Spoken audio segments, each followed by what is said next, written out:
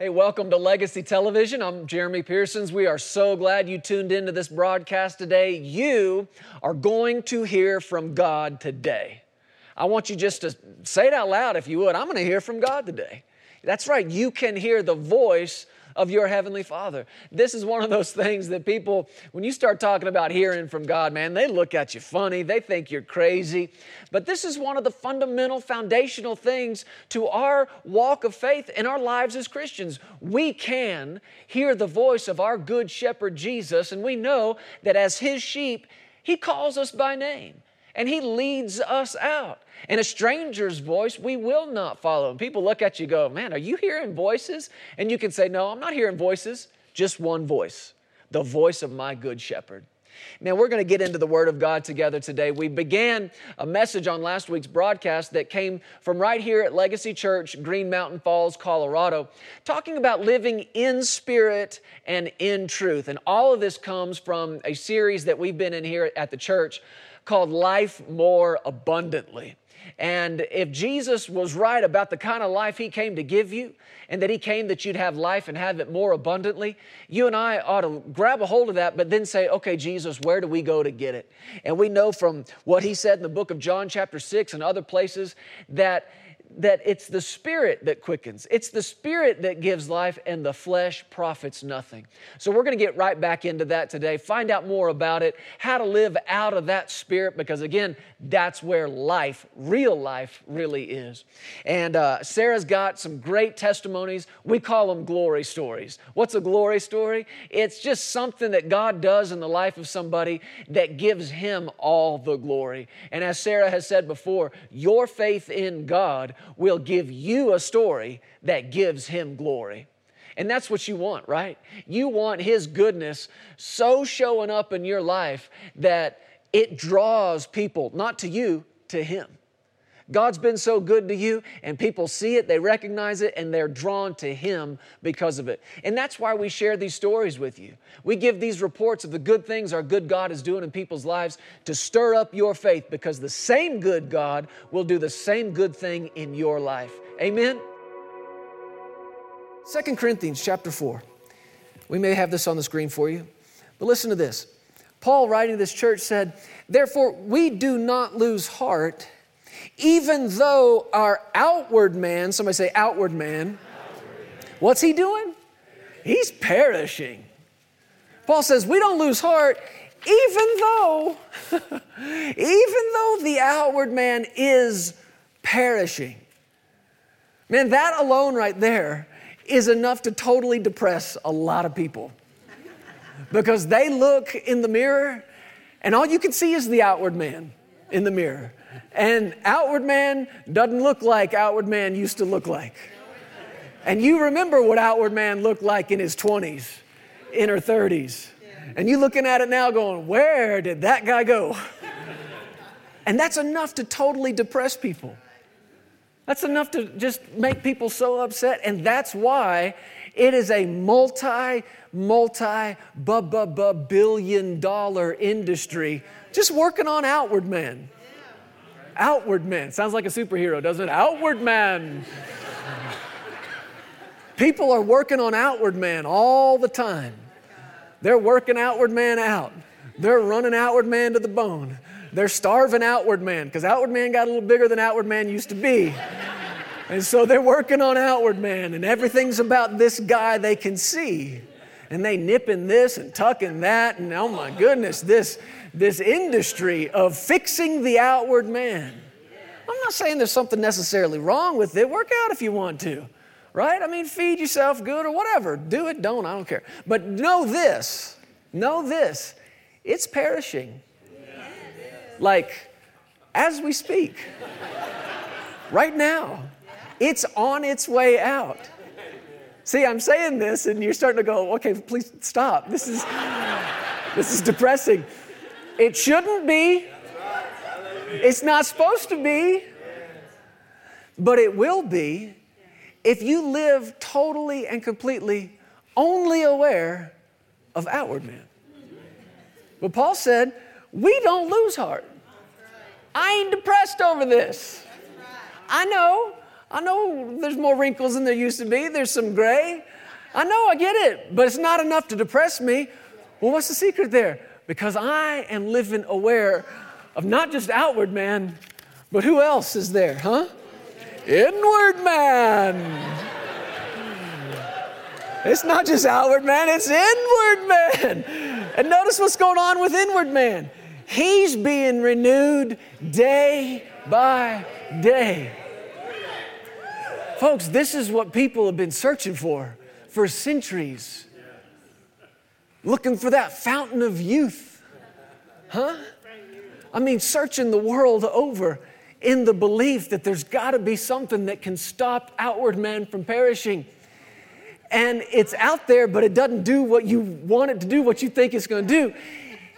There is a renewing, there is a re-energizing, but it doesn't happen to this outward man. It's from the inward man. This man, the spirit of man and the spirit in man is renewed day by day by day. You know what that is? That's life, and then more life, and then more life. And you're not running out of life. Everybody else out there, they're running out of life. They're spending a little bit every day, every day, every day. And every day they spend some, they don't get that back. But if you will live not just aware of outward man, but if you will live out of the consciousness and the reality of who I really am. Who I am is not this temple, it's not this tent, it's not this body of flesh. Who I am is the spirit that's alive on the inside of me. That's who I am. And when you live with that awareness, let this thing do what it's going to do. I got something going on in me that's got more life flowing to it every single day. And it may be growing, but it ain't getting older. It's being renewed and re-energized and re-strengthened. But there are so many people, sad to say, the majority of this world lives completely ignorant and totally unaware that there's even a realm of the Spirit, that the Spirit's a real thing, or that they even are a spirit. They think all they are is this body. And that is depressing. That is enough to lose heart over. But joy comes when you realize this body's not who I am.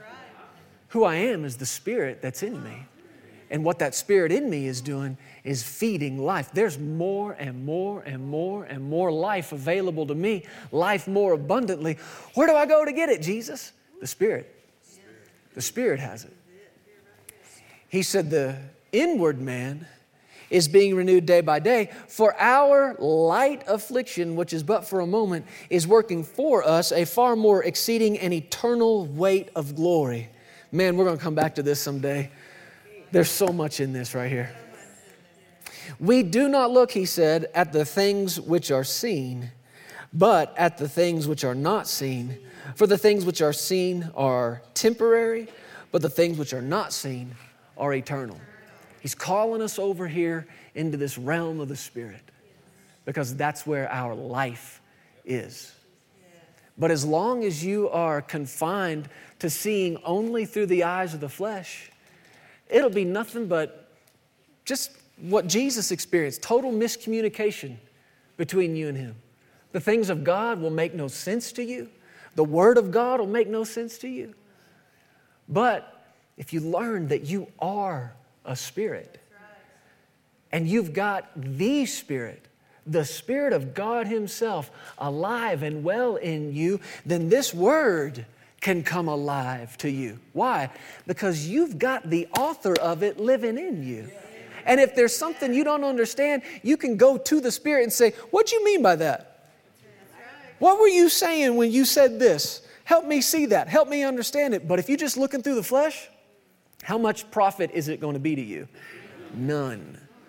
None. John chapter 4. Let's just take a couple of minutes and look at this. This is the account that we've come to know and call the woman at the well. And you're probably familiar with some of this. But Jesus was on a journey. He was going to Galilee. He needed to go through Samaria. It says in verse 5, he came to a city of Samaria, which is called Sychar, near the plot of ground that Jacob gave to his son Joseph. Verse 6, Jacob's well was there. Jesus, therefore, being wearied from his journey, sat thus by the well. It was about the 6th hour. A woman of Samaria came to draw water, and Jesus said to her, "Give me a drink." For his disciples had gone away into the city to buy food. Then verse 9, the woman of Samaria said to him, "How is it that you, being a Jew, ask a drink from me, a Samaritan woman? For Jews have no dealings with Samaritans." And this is a good question. There was a lot of bad blood between these two groups. There were some very strong racial divides between them. And they didn't fellowship with each other, much less drink out of the same cup. And there was a real devaluing of women in this time. Women, listen to me. You ought to be so grateful for Jesus. You want to know what he did? He put a worth on you that was not there before him. And he put a value on your life, and he esteemed you. He's the one that brought you up. So all these movements that fight for equality and fight for justice, you look at it and go, hey guys, Jesus did that like a long time ago. But if you don't acknowledge that, it will be a fight. It will be a fight. But Jesus put value on every man, every woman, every human. When he paid that high price, that price put a value on you. Amen? Ladies, amen? Valuable in the sight of God. Valuable in the sight, and valuable in the sight of your brothers. Valuable. Thank you, Lord. She said, "Why are you talking to me?" She said, "You talking to me?" And Jesus answered her, listen to these words. He said to her, "If you knew." Somebody say those words with me. If you knew. What's he saying? You don't know. You don't know. You don't know what? You don't know. If you knew the gift of God and who it is who says to you, "Give me a drink," you would have asked him, and he would have given you living water. He said, if you knew. When you look up the word "knew," it means basically to see. He's saying, if you could see. And we would agree with that, right? If you know something, you see it. Yeah, I see how that works, or I understand. I can see that. And that's what he was saying to her. If you could actually see. Now, she could see him, right? But she couldn't see him. Big difference. He said, if you knew, if you could see the gift of God and who it was who says to you, "Give me a drink," you would have asked him. He would have given you living water. We're talking about life more abundantly. He would have given you living water. Now, John chapter 7, don't turn there, but it says this in verse 37. Jesus said it, on the last day, that great day of the feast, Jesus stood and cried out, saying, "If anyone thirsts, let him come to me and drink. He who believes in me," as the scripture said, "out of his heart will flow rivers of living water." But listen, he spoke concerning the Spirit. He's talking about the Spirit. He spoke concerning the Spirit, whom those believing in him would receive, for the Holy Spirit was not yet given because Jesus was not yet glorified. So when he's talking to this woman about giving her something to drink, if you could see who it was who says to you, "Give me a drink," you would have asked of him, and he would have given you living water. What's the living water he's talking about? Spirit. My words are spirit. And you can see that she doesn't get it. Why? She's looking through the flesh. The woman said to him, "Sir, you've got nothing to draw with, and the well is deep. Where then do you get that living water?" Let me ask you, is he talking about water that comes out of this well? No. But that's all she can see. Why? Looking through the flesh. That's all that makes sense to her. You got nothing to draw with. Where are you going to get this water? And then she adds to it. It says in verse 12, "Are you greater than our father Jacob, who gave us the well and drank from it himself, as well as his sons and his livestock?" What's the answer to that? Yeah, as a matter of fact. Thanks for asking. Yes, actually, he is. And Jesus in verse 13 said to her, whoever drinks of this water, this flesh stuff, this natural stuff, is going to thirst again. Whoever drinks of the water that I will give him, what is that water? The Spirit. The Spirit. Out of your belly is going to flow this water. The Spirit. Whoever drinks of the water that I will give him will never thirst, but the water that I will give him will become in him a fountain of water springing up into everlasting life, that abundant life. Where do you go to get it? People search the whole world. Ponce de Leon, right? Where did he come from? Spain. Showed up in Florida. What's he looking for? The fountain of youth. I think there's a lot of people in Florida still looking for the fountain of youth. Searching for it. It's got to be here somewhere. It's got to be here somewhere. And listen, you can search the world over, but if you fail to look inside, you'll never find it. Never find it. He said it'll become in you a fountain of water springing up into everlasting life. Verse 15, the woman said to him, Sir, give me this water that I may not thirst, nor come here to draw. What's going on here? Where is the breakdown in the communication? He's talking spirit, she's hearing flesh.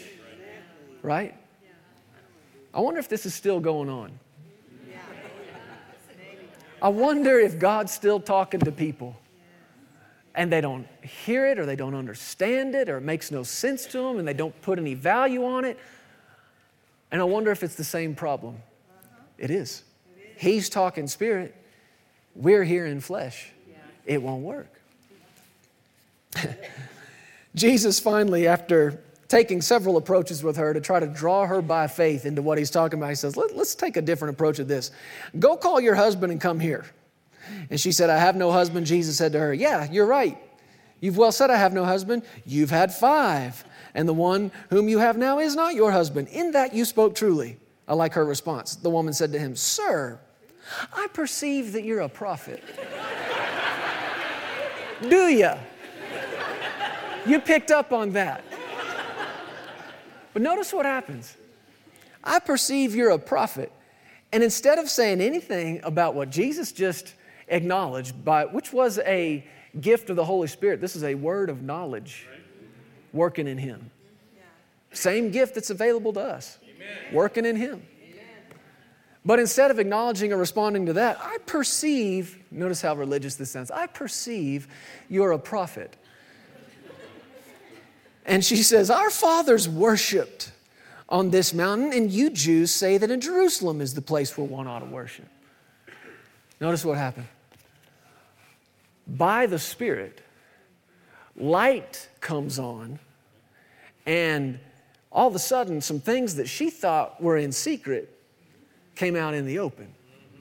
And what's that initial, that first response? Let's not talk about that. Let's talk about worship. Let's not talk about my scandalous, adulterous past. Let's talk about worship. But isn't that what happens? When little light comes on and things get seen and people have this thing in them that wants to just go religious on you. And this woman starts talking about worship. Yeah. 5 husbands. We'll talk about that later. Let's talk about worship. And she wants to start this theological debate with this man she perceives as a prophet. And she wants to argue with him. You Jews, that sounds nice, doesn't it? You Jews say that in Jerusalem is the place where one ought to worship. We say it's on this mountain. What do you say?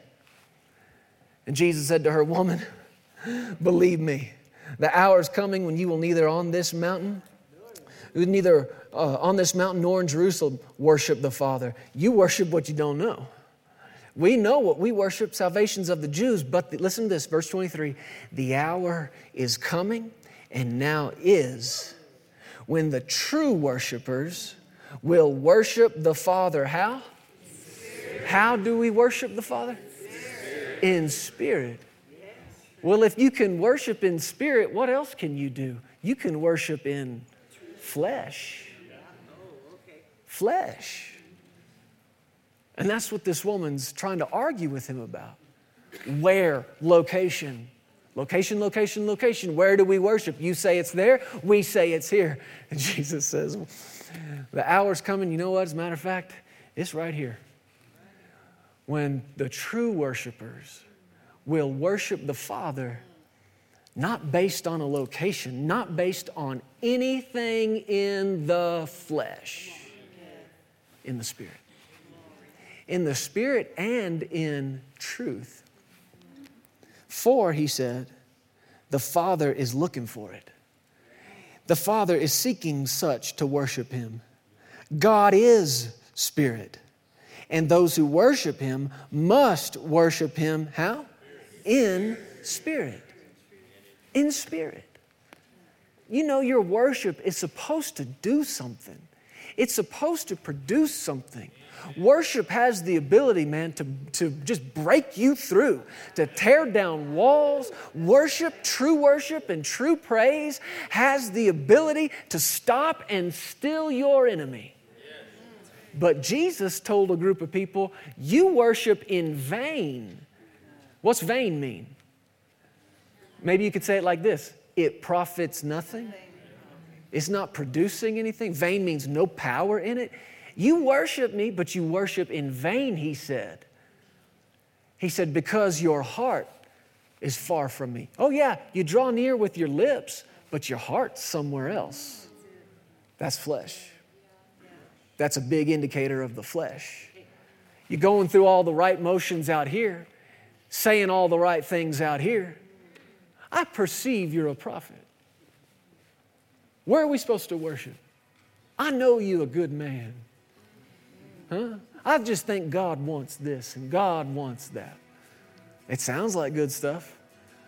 But you know from what Jesus revealed, you know from what this guy told me of his story, there's a lot of flesh at work in these lives. And he said, no, it's not about location, not about any outward thing. It's about the Spirit.